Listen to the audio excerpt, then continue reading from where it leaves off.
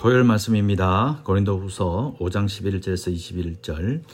우리는 주의 두려우심을 알므로 사람들을 권면하거니와 우리가 하나님 앞에 알려졌으니 또 너희의 양심에도 알려지기를 바라노라.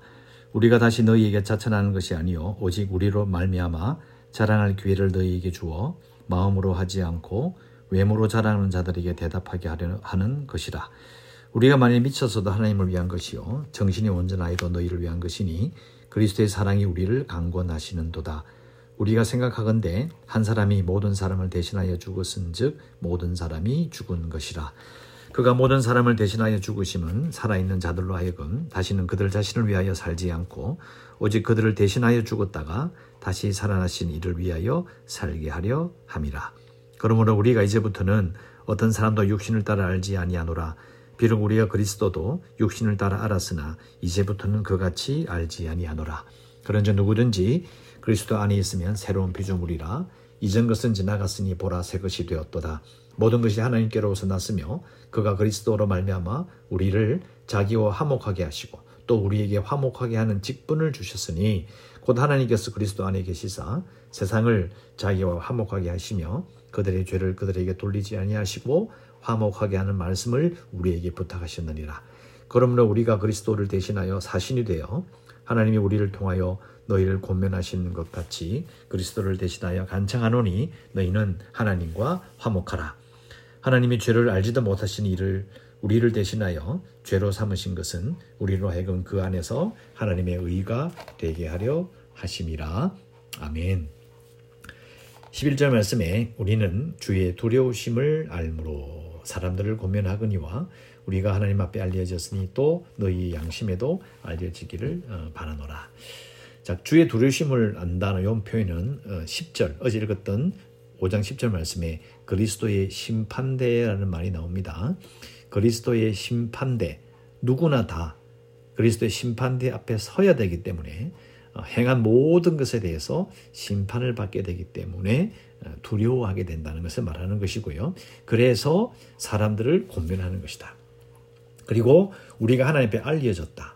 이 말은 바울이 어떤 의도로 또 얼마나 충성스럽게 일하는지에 대해서 하나님이 다 알고 계신다는 거예요. 당연하죠. 복음을 전파하는 자요. 예수 믿었으니까. 물론 심지어 우리도 하나님 앞에 다 알려져 있어요. 그러니까 결국은 너희의 양심에도 알려지길 바라노라. 고린도 교인들이 바울에 대해서 오해하기도 하고 이해하지 못하기도 하고 또 여러 면에서 참으로 이제 오해하는 부분도 많았거든요. 그러니까 하나님 앞에서도 다 알려졌고 그리스도의 심판대 앞에도 서려고 하는 그런 마음을 가지고 있으니까 너희들이 그걸 좀 알아줬으면 좋겠다라고 말하고 있는 거예요. 또 12절에 우리가 다시 너희에게 자천하는 것이 아니다. 오직 우리로 말미암아 자랑할 기회를 너희에게 준다. 마음으로 하지 않고 외모로 자랑하는 자들에게 대답하게 하려 하는 것이다. 자, 너희는 누구며 마음으로 하지 않고 외모로 자랑하는 자들은 또 누굴까요? 자, 두 사람 다, 이 두 부류 다 고린도 교인들인 거예요. 그런데 고린도 교인들 중에서 바울을 비판한 사람들이 있었습니다. 그 사람들이 마음으로 하지 않고 외모로 자랑하는 자들인 거예요. 사람의 마음보다는 외모를 가지고 판단하는 자들이라고 표현할 수 있어요.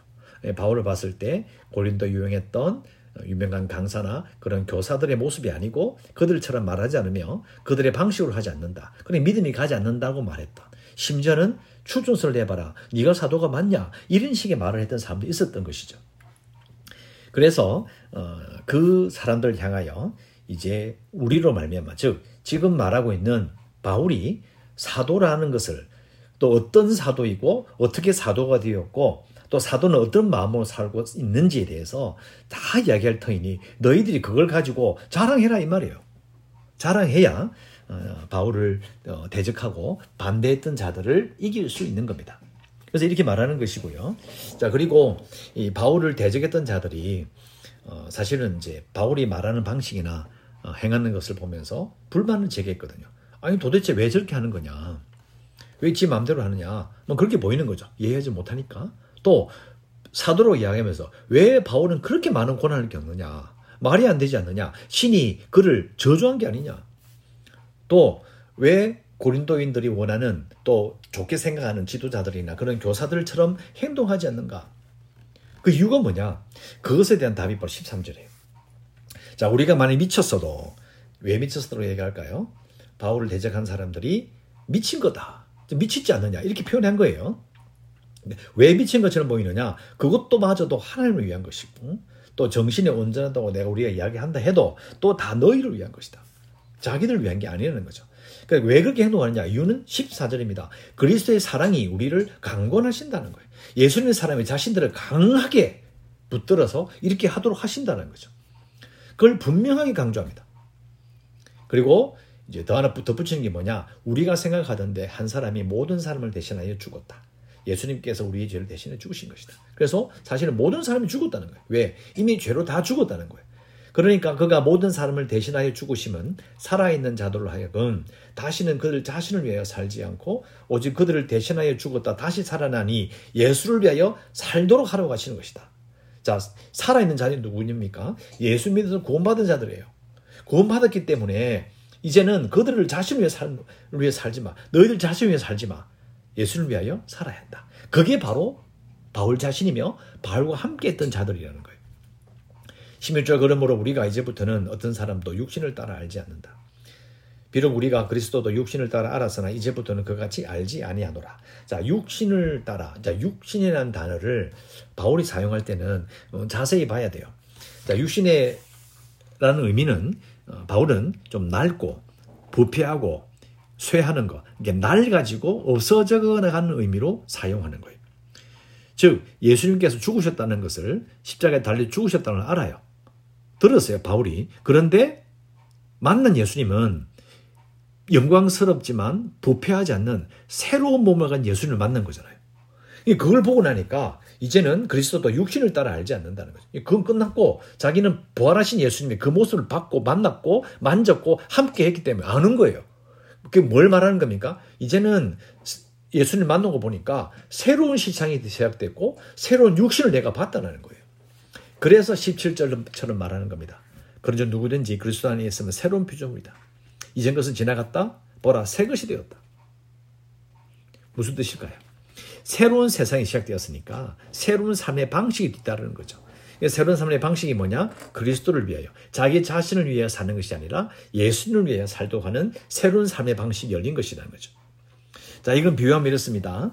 자, 결혼하여 부부가 되었습니다. 부부가 되었는데 그 부부는 자식이 태어나가지고 자식을 이렇게 기르기 시작하면요, 새로운 세상이 열립니다. 부부라는 법적 지위는 그대로인데 부부는 그냥 똑같은 사람들인데 문제는 자식을 기르게 될 수밖에 없는 그런 삶의 방식을 완전히 바뀌게 되는 거예요. 자, 비슷하게 표현하면, 자, 이민 갈 때도 마찬가지입니다. 이민 갈 때에 이민 가는 그 사람은, 그 가정은 똑같은 사람인데 새로운 나라에 갔기 때문에 새로운 언어와 새로운 규범을 습득해야 돼요. 옛날에 이전에 살던 나라의 언어와 규칙을 고수한다면 겉돌 수밖에 없는 거죠. 결국 무슨 말입니까? 바울 자신이 그랬고 예수를 만났으니까 예수 믿게 되는 고린도인들이요, 너희들도 마찬가지라는 거예요. 새로운 눈으로 봐야 되고 새로운 방식에 자신들이, 즉 바울이 보여주는 이 모습, 메시지, 사도로 행동하는 모든 것들은 너희들이 익숙하지 않은 것이야. 너희들에게 익숙한 세상의 유형이나 관습으로 판단하지 말라는 거예요. 너희들이 그렇게 판단한다면 문제가 있다. 절대 그렇게 하지 말라고 말하고 있는 겁니다. 그래서 세상이 지나갔기 때문에 이제는 복음의 새로운 눈으로 세상을 바라보며 살아가야 된다. 자기가 바로 그런 일들을 하고 있기 때문에 너희들이 이해하지 못한 것이다. 옛 세상의 관점으로 나를 판단하지 말라. 자, 18절. 모든 것이 하나님께로서 났다. 이 모든 일들이. 그러니까 그리스도를 말미암아 우리를 자기와 화목하게 하시고 또 우리에게 화목하게 하는 직분을 주셨다. 자, 새로운 세상, 새로운 피조물, 새 것이 되었기 때문에 우리에게 맡겨진 일은 뭐냐? 화목하게 하는 직분인 거예요. 자, 하나님께서는 우리의 삶을 월요일부터 토요일까지 월요일 날 몇 시 몇 분에 뭘 해라고 지정해 주시는 분이 아니고요. 우리의 삶 전체를 봤을 때에 결국은 우리가 뭘 가지고 뭘 해야 되는지를 말씀해 주셨다는 거예요. 그게 화목하게 하는 직분이라는 겁니다. 자, 18절에 더 자세히 보면 그가 우리 그리스도를 말미암아 우리를 자기와 화목하게 하시고 예수님께서 우리로 하여금 하나님과 화목하게 할 수 있도록 그 일을 맡기신 거죠. 그럼 우리도 그 일을 해야 되는 거예요. 화해의 사역을 해야 된다. 자, 화목이란 말은 다른 번역에 이제 화해로 번역되기도 하는데 이게 한자문으로 바뀌면서 조금 의미가 조금 바뀌어요. 화목이란 말은 서로 뜻이 맞고 정다워진다라는 그런 좀 깔끔한 그런 의미를 가지고 있는데, 화해란 말은 싸움하던 것을 멈추고 서로 가지고 있던 안 좋은 감정을 풀어서 없애는 것을 화해라고 합니다. 그러면 화목하게 하는 직분입니까? 화해하게 하는 직분입니까?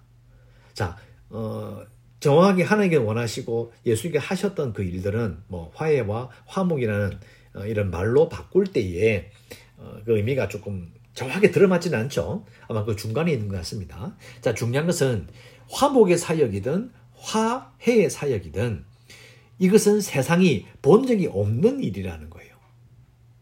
들어본 적이 없어요. 그러니까 바울이 하고 있는 그 화목하게 하는 직분, 화해하게 하는 이 직분을 이 사람들 이해하기 어려웠다는 거예요. 고린도인들이 이해하기 없는 거예요. 본 적이 없는 일이라는 거죠. 그래서 완전히 바울도 새로운 세상에서 새로운 피조물로 살아가기 때문에 그가 하는 모든 일들은 듣도 보도 못한 일이었다는 것을 분명히 강조하고 있는 겁니다. 그래서 우리는 예수 믿는 사람은요, 우리 시도 마찬가지입니다. 얘가 예수 믿고 살면서 신앙이 자라면서 하게 되는 일들과 보게 되는 관점과 말하는 모든 것들은요, 사실 우리가 배운 적이 없는 일인 겁니다.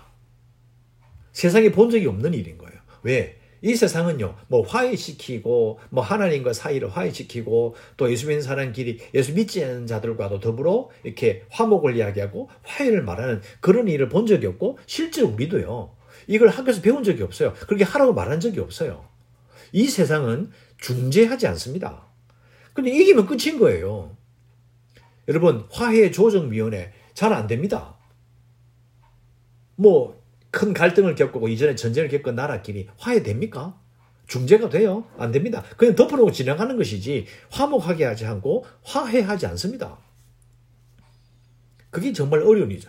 그래서 바울이 하는 일이 그런 일들이라는 거예요. 하나님이 시작하신 일이고 그 아들을 통해서 하신 일이고 그 일들이 우리에게 또 맡겨졌기 때문에 지금 그 일을 하고 있기 때문에 너희들이 모르는 건 너무나 당연한 것이라는 거예요. 그래서 이해해야 된다는 것이죠.